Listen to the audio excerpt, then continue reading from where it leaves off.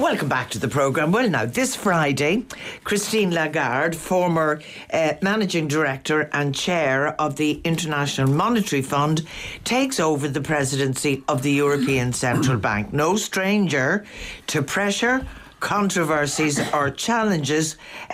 What may we expect from her? Well, I'm joined now by France 24 Ireland and UK correspondent Hervé Aymeric. Welcome, Hervé. Nice to talk to you again.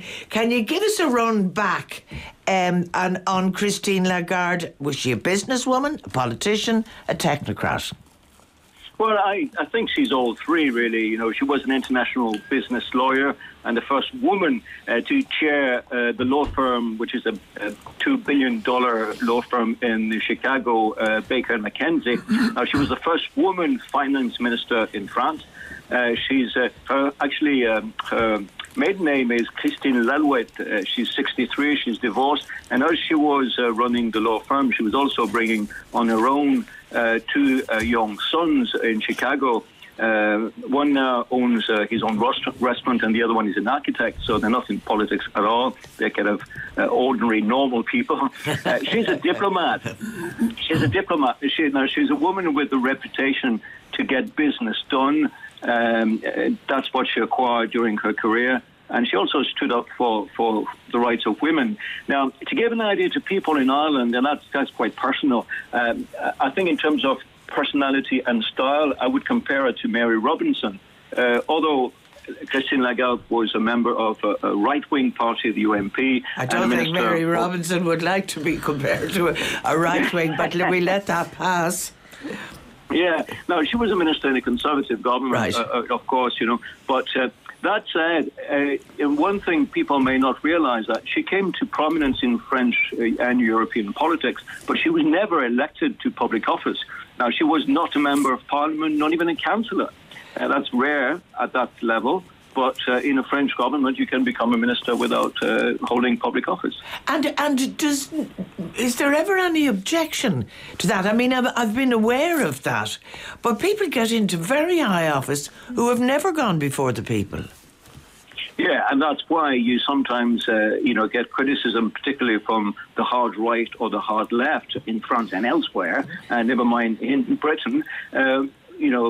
People are called technocrats who are never elected, particularly when they got to a high office in a European institution. Yeah. It's kind of interesting that she's featured in Vogue and Forbes magazines, and that back in, 2014, she was assigned fifth most powerful woman in the world, and last year third behind Angela Merkel and Theresa May. Well, Theresa May's gone from there now, so she must be close to the top. Well, she's a very cool under fire. I remember when she was actually a lecturer in the university, and she was also famous at the time as a competitive swimmer. She's got a very tough routine for herself. She gets up every day at 5 a.m. Now she reads her files while exercising on her indoor bike. She's been a vegetarian when it was for more than 40 years, when it wasn't fashionable, and she certainly has built a reputation for competence. And she cultivated this image that goes with it.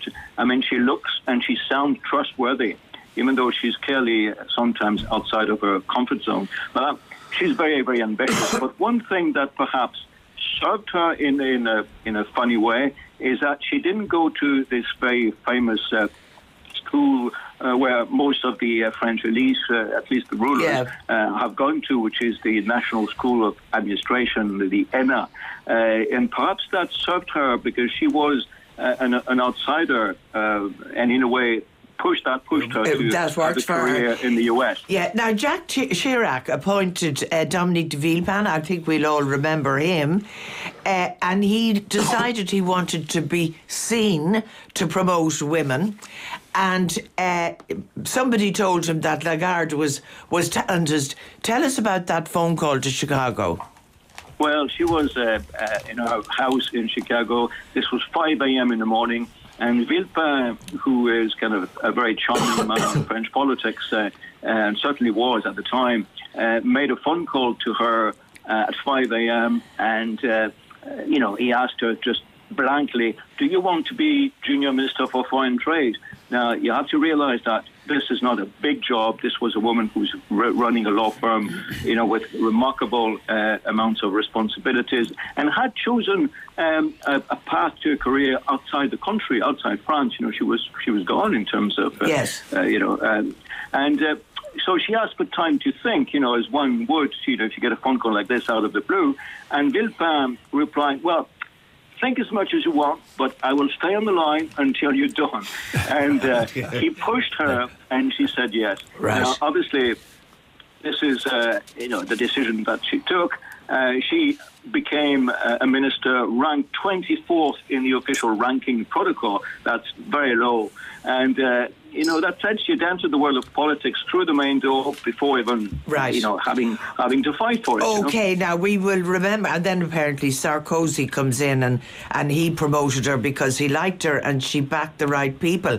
Now, Dominique Strauss-Kahn, we will all remember what happened there. His arrest in New York for alleged rape, head of the IMF, former finance minister, and really his fall from grace was her opportunity.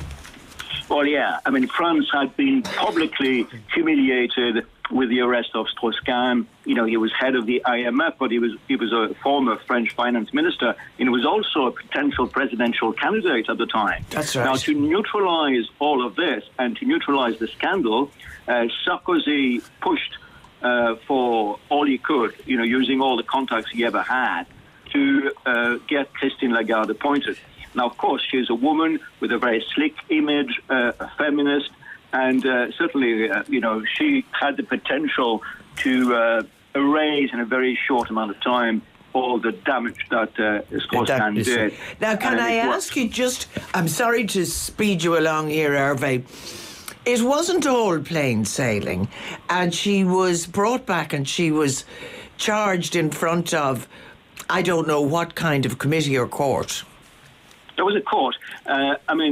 She had to stand trial for her involvement in a fraud scandal that took place when she was finance minister. That was under President Sarkozy, who himself had a few problems afterwards. And now the flamboyant businessman Bernard Tapie, himself a former minister, had been awarded a huge settlement of 403 million euros out of public funds after a dispute with the bank, with the Crédit Lyonnais. And Lagarde was accused of basically doing nothing and being quite kind to him. She didn't actually, push in any direction for an appeal to be made. So at the time, she was head of the IMF, the International Monetary Fund, and many predicted that her career was over. That was but it. She not was done. so. But not so. She was found not guilty. Okay. She was found guilty of negligence, which is a minor charge. But not punishable. She was not punished. That's okay, right. Hervé Amarique, France 24, Ireland and UK correspondent. By the way, it'll be very interesting to see how she deals with following Draghi and whatever it takes and all of that.